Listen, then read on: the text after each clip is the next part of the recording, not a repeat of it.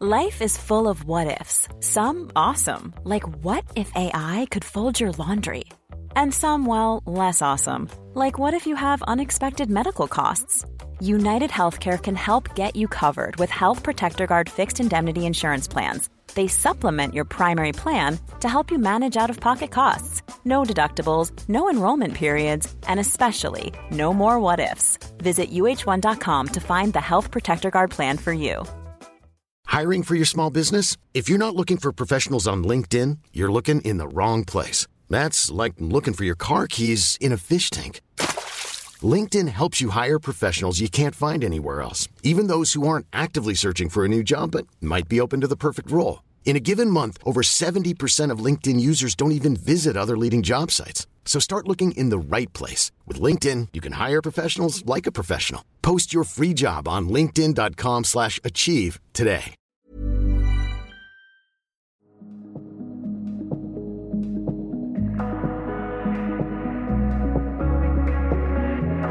Welcome to the Standard Theatre Podcast. I'm Nick Clark. I'm Nick Curtis. And I'm Nancy Durrant. Coming up on the show this week, Kenneth Branagh gives us his Lear. Yes, we'll be reviewing the new West End production of Shakespeare's epic tragedy, starring and directed by Kenneth Branagh. That's on now at the Wyndham's Theatre. We'll also review the new musical of The Time Traveller's Wife. Okay, let's deal with the weird stuff. You time travel. You are not supposed to know that. That's on now at the Apollo. And our guest this week is actor Robert Bathurst, who is currently performing in Keith Waterhouse's Geoffrey Barnard is Unwell at the Coach and Horses pub in Soho. It's very tight. I work from behind the bar, but also there are 3 flaps in the bar which I use, and I go out and I have a high table in the middle. And there are very narrow channels through people, stepping over dogs, and at one point there was a cat walking across the bar. You know, there's all sorts of proper distraction going on. I really love doing it. You may know Robert for his appearances in Toast of London and Cold Feet.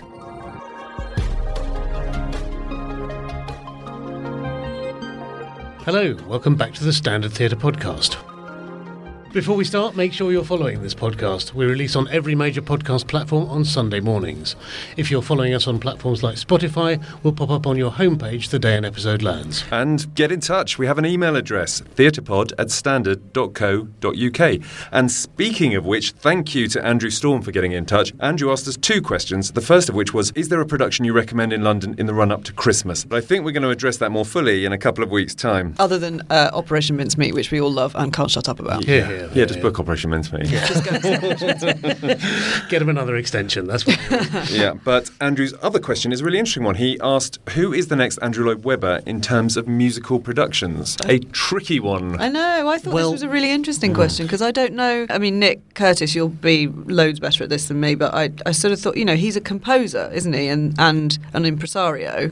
Is that... He's a triple threat, because he's a composer, producer and theatre owner, so there is really nobody out there like him. You know, I mean, his nearest rival, and I think the slightly richer man, is Cameron Mackintosh, although I'm not exactly sure where they feature on the rich list at the moment. But there's really nobody else who does all those 3 things. And weirdly, I think actually Lloyd Webber's the most valuable part of Lloyd Webber's portfolio is the songwrites, is the rights to things like Memory, you know, or the score of Joseph. You know, those are incredible. I remember interviewing once, and he was saying, you know, those are the things that he really has to think about who he's going to bequeath those to. On the producing side, there are some younger producers coming through. I mean, I'm thinking of Paul Taylor Mills at the other Palace Theatre, who was backed by the later much missed Bill Kenwright in that endeavour.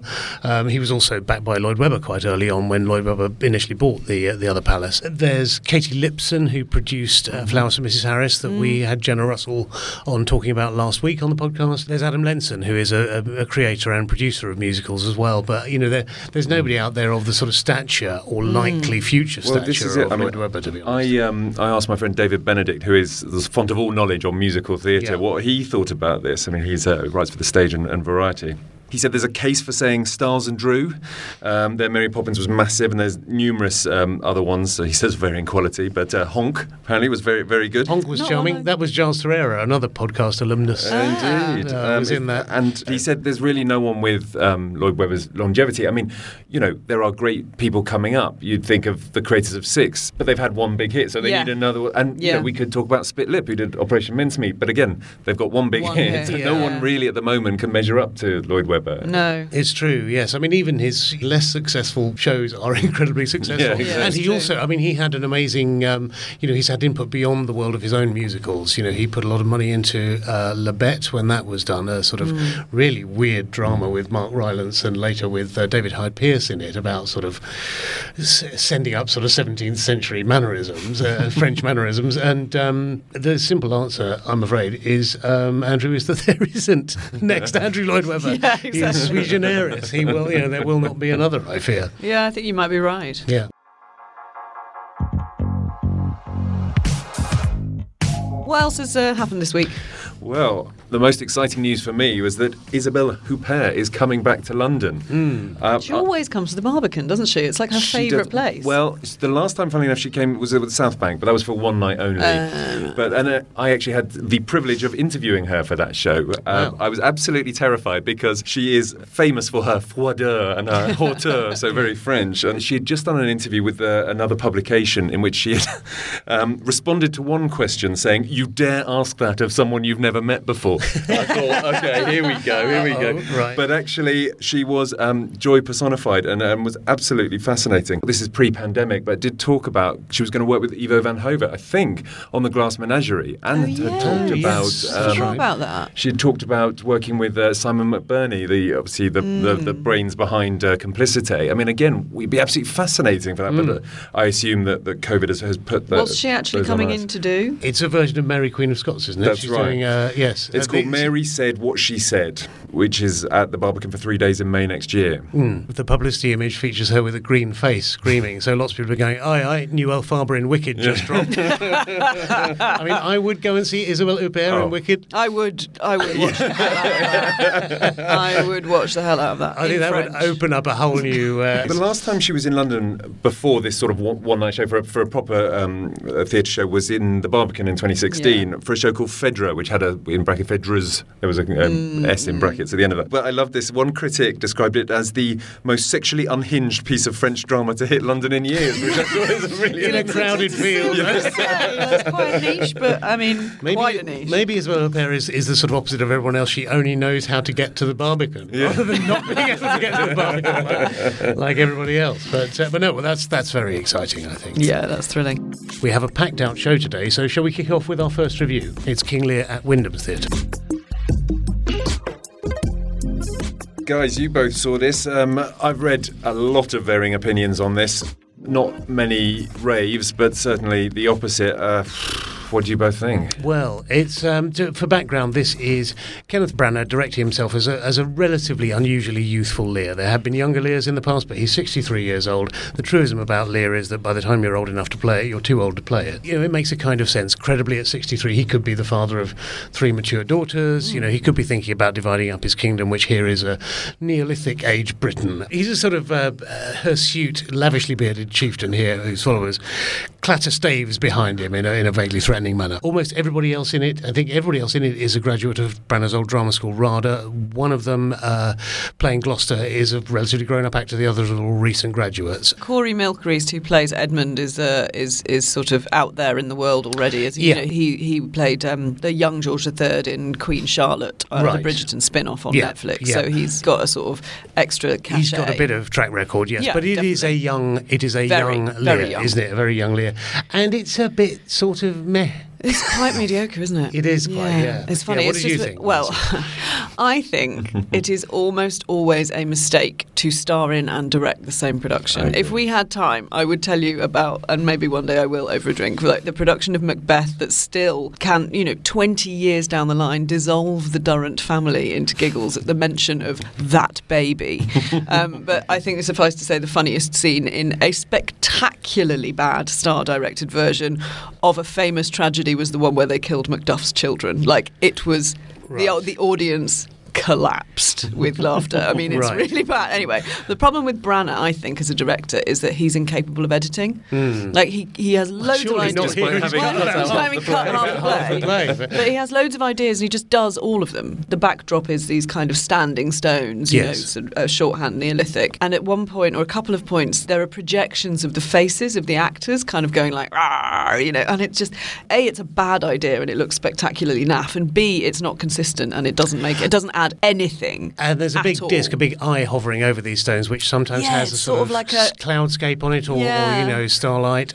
Sometimes a bit like a James Turrell kind of earthwork. So you're looking through this aperture. Sometimes it's an eye, and sometimes it looks like some kind of sort of prehistoric thing where the sun is supposed to come across. I mean, when I get it's an eye, it's a bit of a heavy-handed metaphor, isn't it? Given that later on Gloucester is blinded. Are the stones a bit Spinal Tap?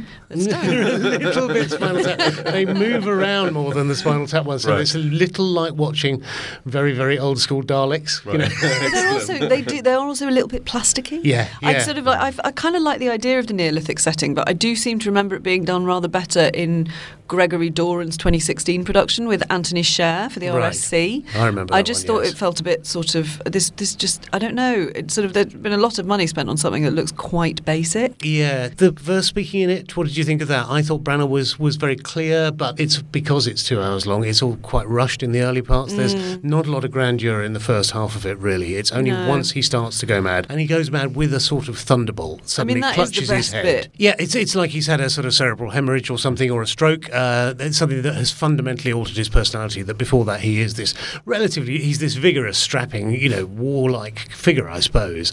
Is that a major problem in the fact that he doesn't look like someone at the end of his life who needs to divide his kingdom? It is a bit of a problem. There's some things that you think is not very sort of thought through. That everybody's a bit grimy in this. It's that old Monty Python and the Holy Grail thing, that he must be a king because he hasn't got shit all over him like everyone else. And everybody else is filthy, but they've got really extravagant hair, undercut hairdos, and elaborate braids and things like that. And he looks, like he's possibly going to serve you a skinny oat milk latte in Shoreditch somewhere. It's like he's just had his hair done. You a hipster spoon. Lovely old blow dry. Yes, it's very funny. But I thought the young cast was actually pretty decent considering their age. I thought Corey Milk-Reese was great as Edmund. I'd forgotten what a fun role it is. It's actually the scene stealer of the show. It totally is. Yes. And I thought that Doug Colling as Edgar did come into his own later once he'd become Poor Tom, which is actually the only good bit of that role anyway. Absolutely, quite a lot of Poor Tom is cut, which is quite a relief for him. Yeah, that's true actually. And but before that, he's just going, "Why does my father hate me?" For ages, he's got nothing else to do.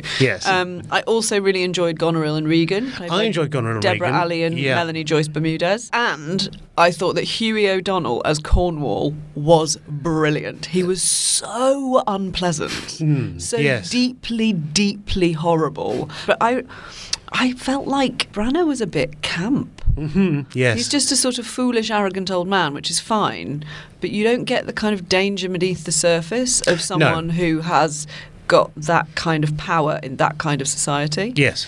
I don't know. He's in slightly too good shape. Yeah, I mean, I think it did work towards the end. I think the final scenes are genuinely, they really did strike at my emotions quite effectively. Yeah, I mean, I don't know. I never thought I would say this, and I did appreciate getting home at 10 o'clock on press night, I have to say, but I'm not sure the play benefits that much from the abridging. No. It does slightly lose its coherence, but you lose certain lines that, I mean, I'm not going to pretend to be so familiar with the text of Lear that I noticed all the cuts, okay? But when Cordelia dies, Lear usually says this beautiful line, which is, her voice was ever soft, I think, or sweet, gentle and low, an excellent thing in a woman, which is a beautiful line.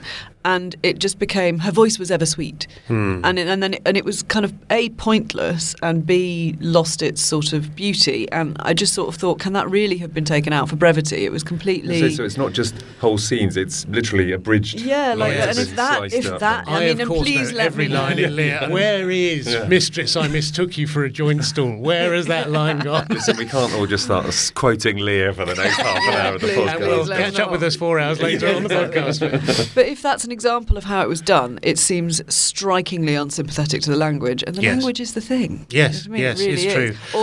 Also, just let me say, the music, come on, those bloody drums is like an episode of Time Team. Yes.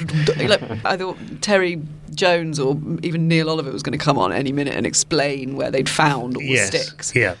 No, it's true. I mean, Branagh is a man who's living his best life, isn't he? He's got this incredible Hollywood career. You know, he takes a break from directing Thor films and appearing and directing in Poirot films to do lovely little films like Belfast, you know, about his childhood, which was absolutely wonderful. Gorgeous. And then comes back to the West End. Kudos on him to coming back to the West End. Kudos to him for employing young graduates. I think it's a little bit old school tie that he's only done RADA graduates. You think, you know, RADA is a bit like Eton. It's not the one that needs the help and exposure most, is it really? But so I think on this occasion it's not, you know, it's not a 3-trumpet fanfare for him. It's probably a sort of, you know, muted cornet of one.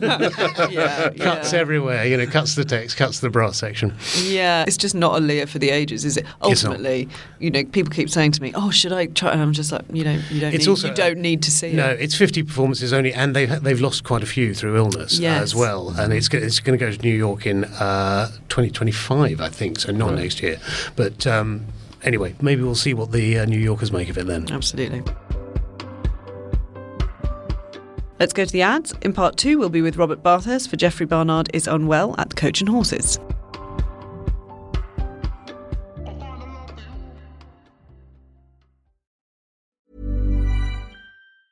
Hiring for your small business? If you're not looking for professionals on LinkedIn, you're looking in the wrong place. That's like looking for your car keys in a fish tank. LinkedIn helps you hire professionals you can't find anywhere else, even those who aren't actively searching for a new job but might be open to the perfect role. In a given month, over 70% of LinkedIn users don't even visit other leading job sites. So start looking in the right place. With LinkedIn, you can hire professionals like a professional. Post your free job on linkedin.com/achieve today. Hello, this is Bernadette Peters, and you're listening to the Standard Theatre Podcast. Welcome to the Standard Theatre Podcast. Robert Bathurst, currently appearing in Geoffrey Barnard is Unwell in a site-specific performance at the Coach and Horses pub where the play is set. Thanks for coming on. Oh, thank you, Nick. I saw this the first time you did it, as I think it was just a one-off it was initially done, wasn't it? Yeah, we did it a few times, actually, at the pub. And then this is a production which has been sort of more widely publicised. I was offered it, and it just seemed like a really good idea. I mean, the play itself is set in the Coach and Horses.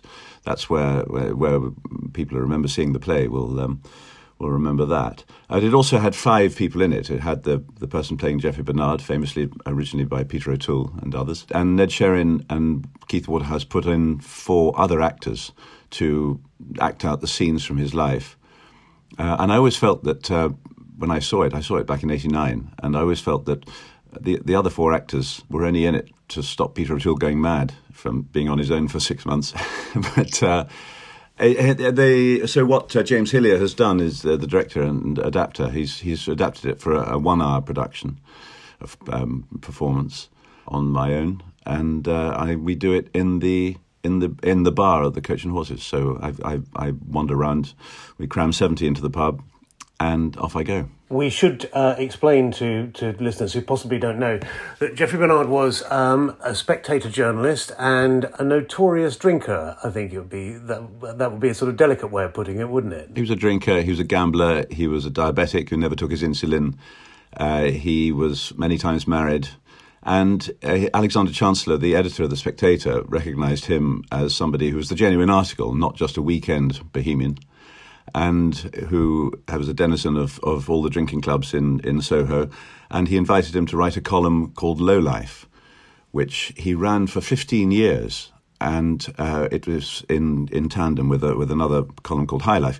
And so Geoffrey Barnard wrote this column every week, which must have been a challenge for somebody in his condition. But what the play is, in effect, and what Keith Waterhouse did was he collated the pieces from The Spectator and turned them into a theatre piece.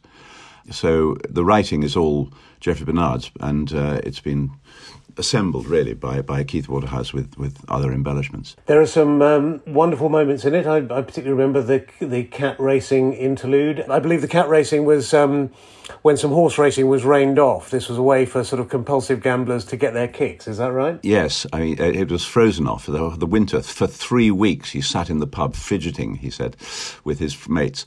And what's great was when as Geoffrey Bernard, I say that, we're actually in the pub where he was stuck during the terrible winter when there was no racing, and where he got arrested and all those other things like that. We're actually doing it in the pub. So yes, the cat racing was somebody. I don't know how true it was, but some other mad gambler set up a racecourse in his flat in Battersea.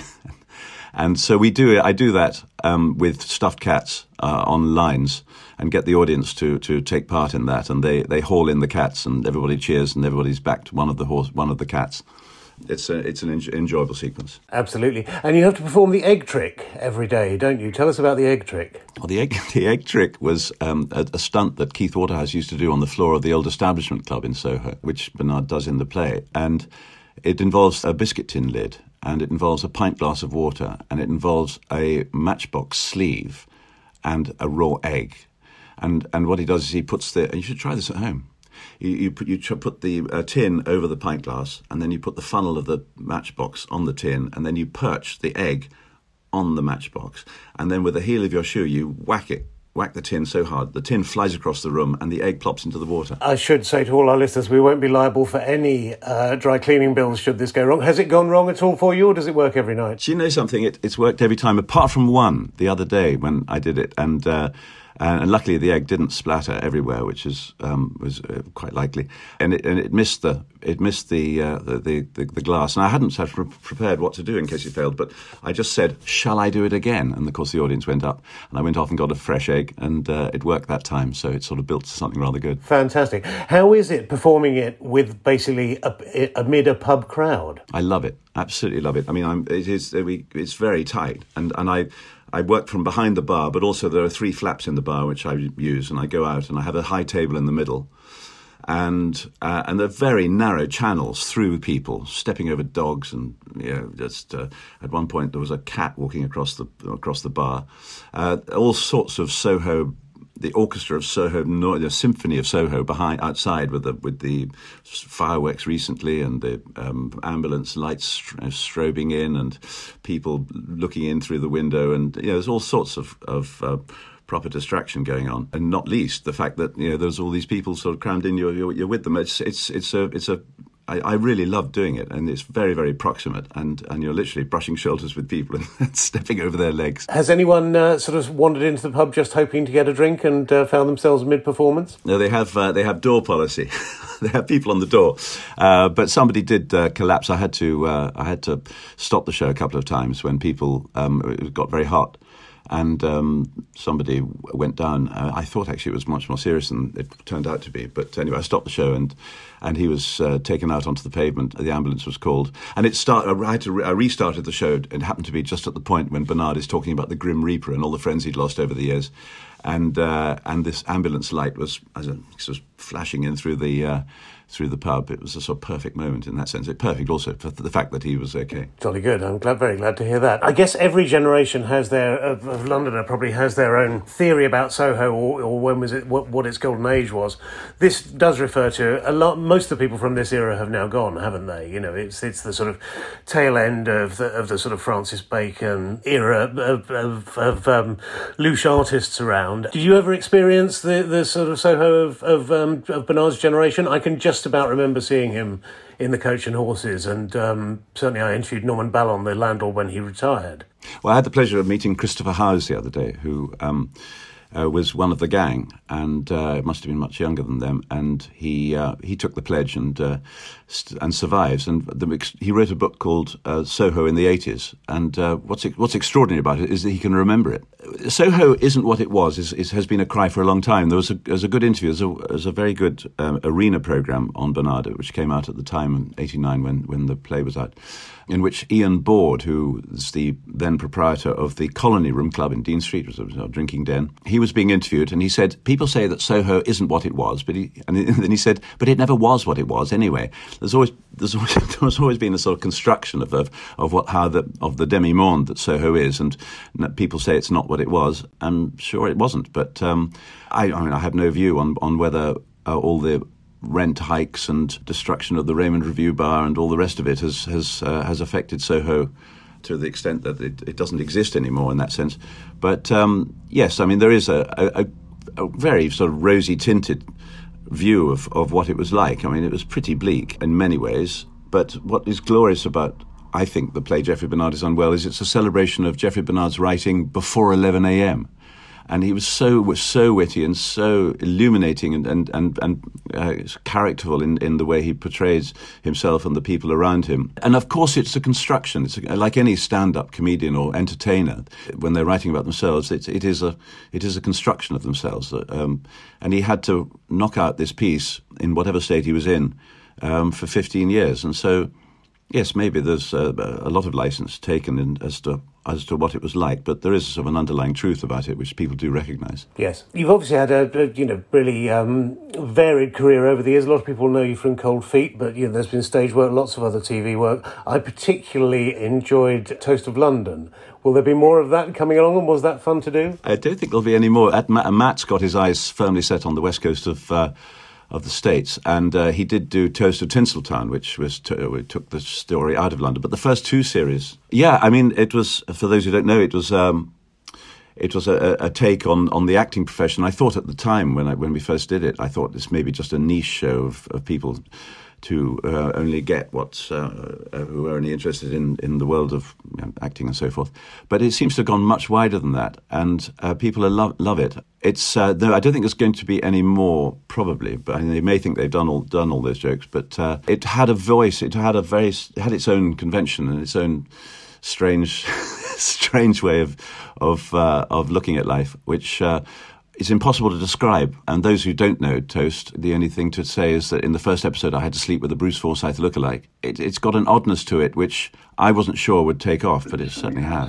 that particular scene has stuck very firmly in my mind, I have to say.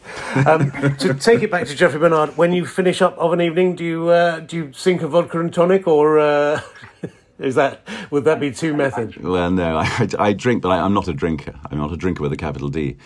The landlady, Ali, as I'm sort of sitting there, she gives me a glass of port. That's how I come down from it. We do two shows, so we're doing one at 8 and one at 10, and it's a fairly full evening, and well, it is a very full evening. And so I'm not stalking the streets of Soho looking for late night entertainment. No. Terrific, Robert Bathurst. Thank you so much for coming on the Standard Theatre podcast. Lovely to talk to you. Thanks, Nick. Geoffrey Bernard is Unwell is on at the Coach and Horses pub in Soho until November 30th. Let's go to a quick ad break. Stay right there and make sure you hit follow.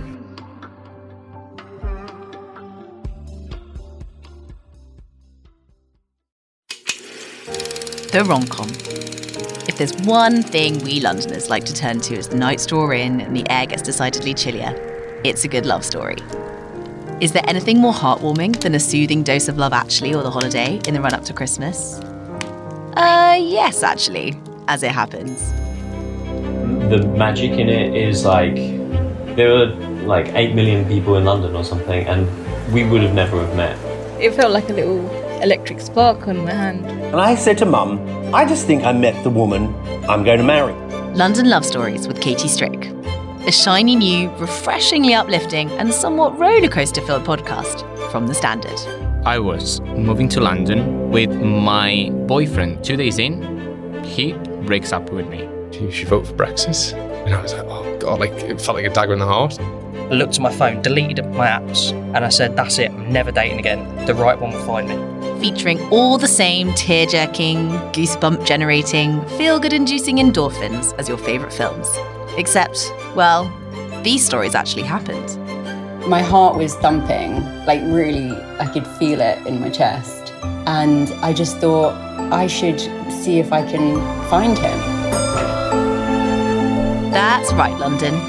Expect real couples talking about their screen-worthy meet-cutes, will-they, won't-they get-togethers, and sliding doors moments. I couldn't imagine my life without you in it.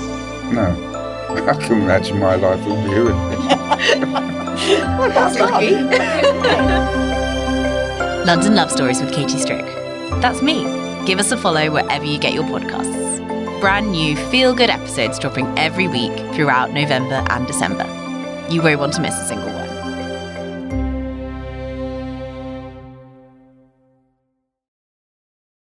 Hi, Hi, this is Leia Salonga, and you're listening to the Standard Theatre Podcast. Welcome back to the podcast.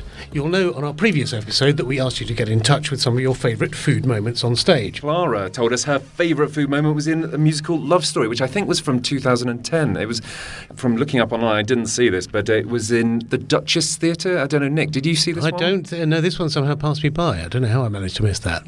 But Clara's told us there was a song called Pasta, which featured a young couple in their kitchen cooking pasta and, well, being in love. So the song referenced linguine, rigatoni, fettuccine, cannelloni. I mean, there is some rhyming in there, let me tell you. So anyway, that's a delicious email from Clara. Thank you very much, and keep them coming in. I really liked that one. Was it The River, the Jez Butterworth play with Dominic West in it? And he cooked a sort of rather delicious smelling dish of fish, didn't he? Yes, he did. That was really, it was so, I mean, it just makes you feel hungry. Going way back, I remember seeing Ray Winston knock up a sort of spaghetti bolognese in the Royal Court Theatre upstairs in Joe Penhall's Some Voices, which was really, in a very enclosed space, was an incredibly sort of vivid moment. There was a lot of chopping in that. A lot of quite heavy garlic as well, I think, usage in that as well. And I remember in Ink, actually, every night, Bertie Carvel as Rupert Murdoch had to eat a steak. Yes. Every matinee, every night. I don't remember that at all. Yeah. Well, of course, in Jerusalem as well, Mark Rylance also had to drink a pint of milk with a raw egg in it and a wrap of speed. Absolutely. It's the breakfast of champions. That's the one that didn't have us climbing on the stage to try and what they were doing. We wouldn't condone people drinking raw eggs and speed. No, we absolutely wouldn't. And our second review this week is The Time Traveller's Wife at the Apollo Theatre. But was it 2.5 hours we'll never get back?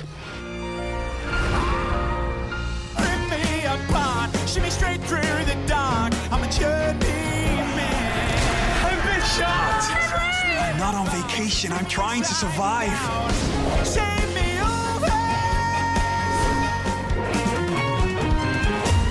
Nick, you saw this last night. Yeah, so this is the story of Claire, who is an, in inverted commas, talented sculptor, and who is married to Henry, who is a time traveller. So it's adapted from the massive best-selling book, The Time Traveller's Wife. Music and lyrics by Joss Stone and Dave Stewart, yes, he of the Eurythmics fame, with a book by Lauren Gunderson, who I don't think many people know over here, but for many, many years has been the most performed playwright in the US, so hugely successful over there. So great ingredients, you would have thought. Firstly, what I'd quite like to say is this is a very slick show. It's well put together. The production design by Anna Fleischer and the video design by Andre Goulding, I thought, absolutely stunning. There's this amazing moment where there's a song about how Henry feels when he's time travelling, and I really thought that the video design was absolutely a sort of theatrical spectacle, and also they do some sort of lovely theatrical tricks. Those of a certain generation who remember Aha's Take On Me video may recognise that they'll sort of see a certain similarity between that song and that. Yeah, sure. Right. So now certain problems for me. If it's not Terminator 2 Judgment Day, most time travel stuff leaves me absolutely cold, I have to say. And that's partly because you spend most of the time trying to unpick the premise in your head while you're watching it. Yeah. I haven't read the book. Really haven't had that much interest in reading it, I've got to say. But I was thinking, why does he leap? Yeah. Why does he always leap so bloody quickly into every single scene? Why does he always end up in that meadow with the frankly creepy scenario of he keeps leaping back to talk to his future wife's younger self, literally 10 years old. He's sort of in his 40s or 30s, and he just sits there drawing and they're chatting. That is very It is very weird and very creepy. And the thing is, he visits her as an older version of Henry, so when they first meet, when they first sync up, when they're both in their 20s, he's in his 20s, so he hasn't met her yet, but she's met him all the way through her childhood, so she knows that they're destined together. It is all a bit creepy and a bit weird. I mean, I seem to remember, I did read the book, and I remember enjoying its mix of schmaltz and sort of theoretical quantum physics, because it is, all those questions about time travel. If you met your younger self or your younger wife, how would you react? Would it change the course of history? If you step on a butterfly when you go back, do you destroy modern civilization? Henry, the trigger for they do actually say the trigger for his time traveling is his mother's death. She dies when she's in a car with him, and he narrowly escapes death, and partly by traveling. They don't say what triggers off his time travels in there's its no current state. explanation. He just suddenly there's a lightning bolt. He grasps his heart as if he's about to have a heart attack. Then runs off stage like he does run off stage. A couple of times they do a couple of quite good illusions, and he does sort of vanish before your eyes. You go, ooh, those are great. Like, oh, moment. Yeah. But that only happens about a third of the time. And the other two, he does run off stage going, oh no, it's happening again. Yeah, and that's kind of lame. I mean, also I have to say that David Hunter's Henry doesn't really seem that fussed about the fact that he's transported through time randomly quite often to meet his mum or himself or his younger wife. Why doesn't he tell his mum what's going to happen? Why doesn't he tell his mum? Why doesn't he buy a lottery ticket until 2/3 of the way through the whole thing? He seems rather unfussed by this because also he's naked when he arrives and he's naked when he comes back nothing travels with him, like in Terminator 2. Yeah, indeed. But he always finds clothes. He doesn't have to beat up any bikers. In the books, some fairly awful things happen to him because he's not always going back to the same places. Sometimes he's dumped in the middle of a frozen wilderness, where you can't find clothes and things like that. Sometimes he's dumped in the middle of deeply hostile people who don't take kindly to a naked man dropping from the sky in front of them. But he's sort of like, oh God, here I go again. But everyone else seems to feel that way as well. When they tell their friends, they're like, what? Did you say you're a time traveller? And then it just completely gets swept under the carpet. Yeah, given the talents involved, discovering that one of them's a Brexiteer. Exactly. Let's never speak of this again. It's surprisingly bland. This, that I didn't like the score particularly. Didn't think the book really worked. Poor Lauren Gunderson. I imagine her going around up to everyone in Britain saying, "I'm America's most produced playwright," and I'm going, "Really? Never heard of you." I mean, it's very by numbers, isn't it? It's very by numbers. All the points you think they're going to hit, and they do, even though it's very much chopped up and there is interesting things to play with actually going backwards and forwards. But I find a real problem is they don't really show them falling in love. They're already married by that stage, and you're not that massively invested in the relationship. And also she just seems slightly, she gets more miffed as he vanishes. I was miffed. I was more miffed than her. I was like, just stay in the ruddy scene, come on, this is madness. Because literally it would be 2 minutes and then he's off again. You think, oh right, okay, they're still falling in love. That would be really irritating. Joanna Woodward Clare has the better voice and I think the best song of the whole thing. But really, there's not much. It isn't the one where she's furious about his vasectomy, which had absolutely dissolved me in absolute. Well, spoiler alert. I'm afraid it left me rather in fits of laughter that bit. Because I don't know whether we should keep that in or not because it is a bit of a spoiler, but it's sort of not really. No, because it's fine. Then that gets swept. Because obviously, like with all these Marvel films, like if you can travel in time, you can change anything. Like with the multiverse stuff, that's why I really failed to get invested in any of this stuff. Go back and change it. It's fine. Don't worry about it. And also, as someone who spent many hours, many long car journeys listening to Eurythmics' Revenge, the cassette my parents put on loop, and think it's an absolutely stone cold classic, I was a bit disappointed by the songs. They were fine, but you don't remember any of them. I tell you one thing that I took away from this is that the American healthcare system is much better than we've been led to believe, because when Henry manages to convince his doctor that he's a time traveller by telling her something that happens to her son in the future, she then immediately says, right, I've got 2 specialists and 2 quantum physicists to look at your case. And you're thinking, he's a librarian. How does he hold down a job as a librarian when he's never there? When he's never there, when he might jaunt out of the stacks at any moment. Midway through refiling the Dewey system. I used to work at a library. I see. But B, how does he afford this? How does he afford this healthcare? It also lots of little things annoy me about this. They describe him as a punk rocker, and they do that by putting him in a leather jacket and a Ned's Atomic Dustbin T-shirt. Were Ned's Atomic Dustbin big in America in the 80s? I don't really think they were. Anyway, that's a minor point. He's hardly he is exactly. He's like some sort of Sesame Street, human who's wandered in here by mistake. I mean, they do their best, and they're absolutely fine with what they. I think that there's structural problems with the musical itself. I mean, you also in your review brilliantly mentioned the dodgy Barnetts, which we should also mention. I think very bad. They fixed a few of them, but not all of them. Okay, there was a few beards sort of stuck on. You can see them stuck on with glue. But the thing that really, again, had me in fits of laughter, and I quite enjoyed it. I was fine when they aged him. They basically stuck 2 sideburns onto grey sideburns onto, and they looked like sort of like little rodents. That who come out and say, "I'm 10 years older," and all he's got are these 2 weird fluffy things on the side of of his face. Yeah. And I mean, but most of the time, and I felt sorry for him in that and trying to act and sing through that. But, for me, really, ultimately, I thought the spectacle was there. The people around me enjoyed it. The problem I had was I'm not sure about the heart of the book. I haven't read the book, and I imagine it's very emotional. People talked about it being schmaltzy and all that stuff. The stage production isn't that schmaltzy. I just kind of didn't connect to them too much. I mean, that's the weird thing. And again, we come back to this thing of people looking for established intellectual property that they can monetize in different forms. So the book was a huge success. It was popular fiction with a sort of literary gloss over it, and the fact that it spoke about, the philosophical ramifications of time travel, I think the thing made it an intelligent blockbuster. But there was a widely derided film, which I have not seen, an HBO adaptation, which was cancelled after one season. Yeah. And now we've got this musical, and as I said in my review, I think it's time that people stopped adapting The Time Traveller's Wife to different forms because it ain't working. Well, because you've got to abridge it, and you can't deal with those interesting philosophical... Well, you probably could, but they haven't. Right. And this is the problem with this, is in a show all about love and dealing with, multiple selves and love and physics and all of that stuff, it very much stays skin deep, I'm afraid. I'm looking forward to Terminator 2, the musical. Oh, again, that I would watch. I'll be back. Time Traveller's Wife is at the Apollo Theatre, booking to March the 30th.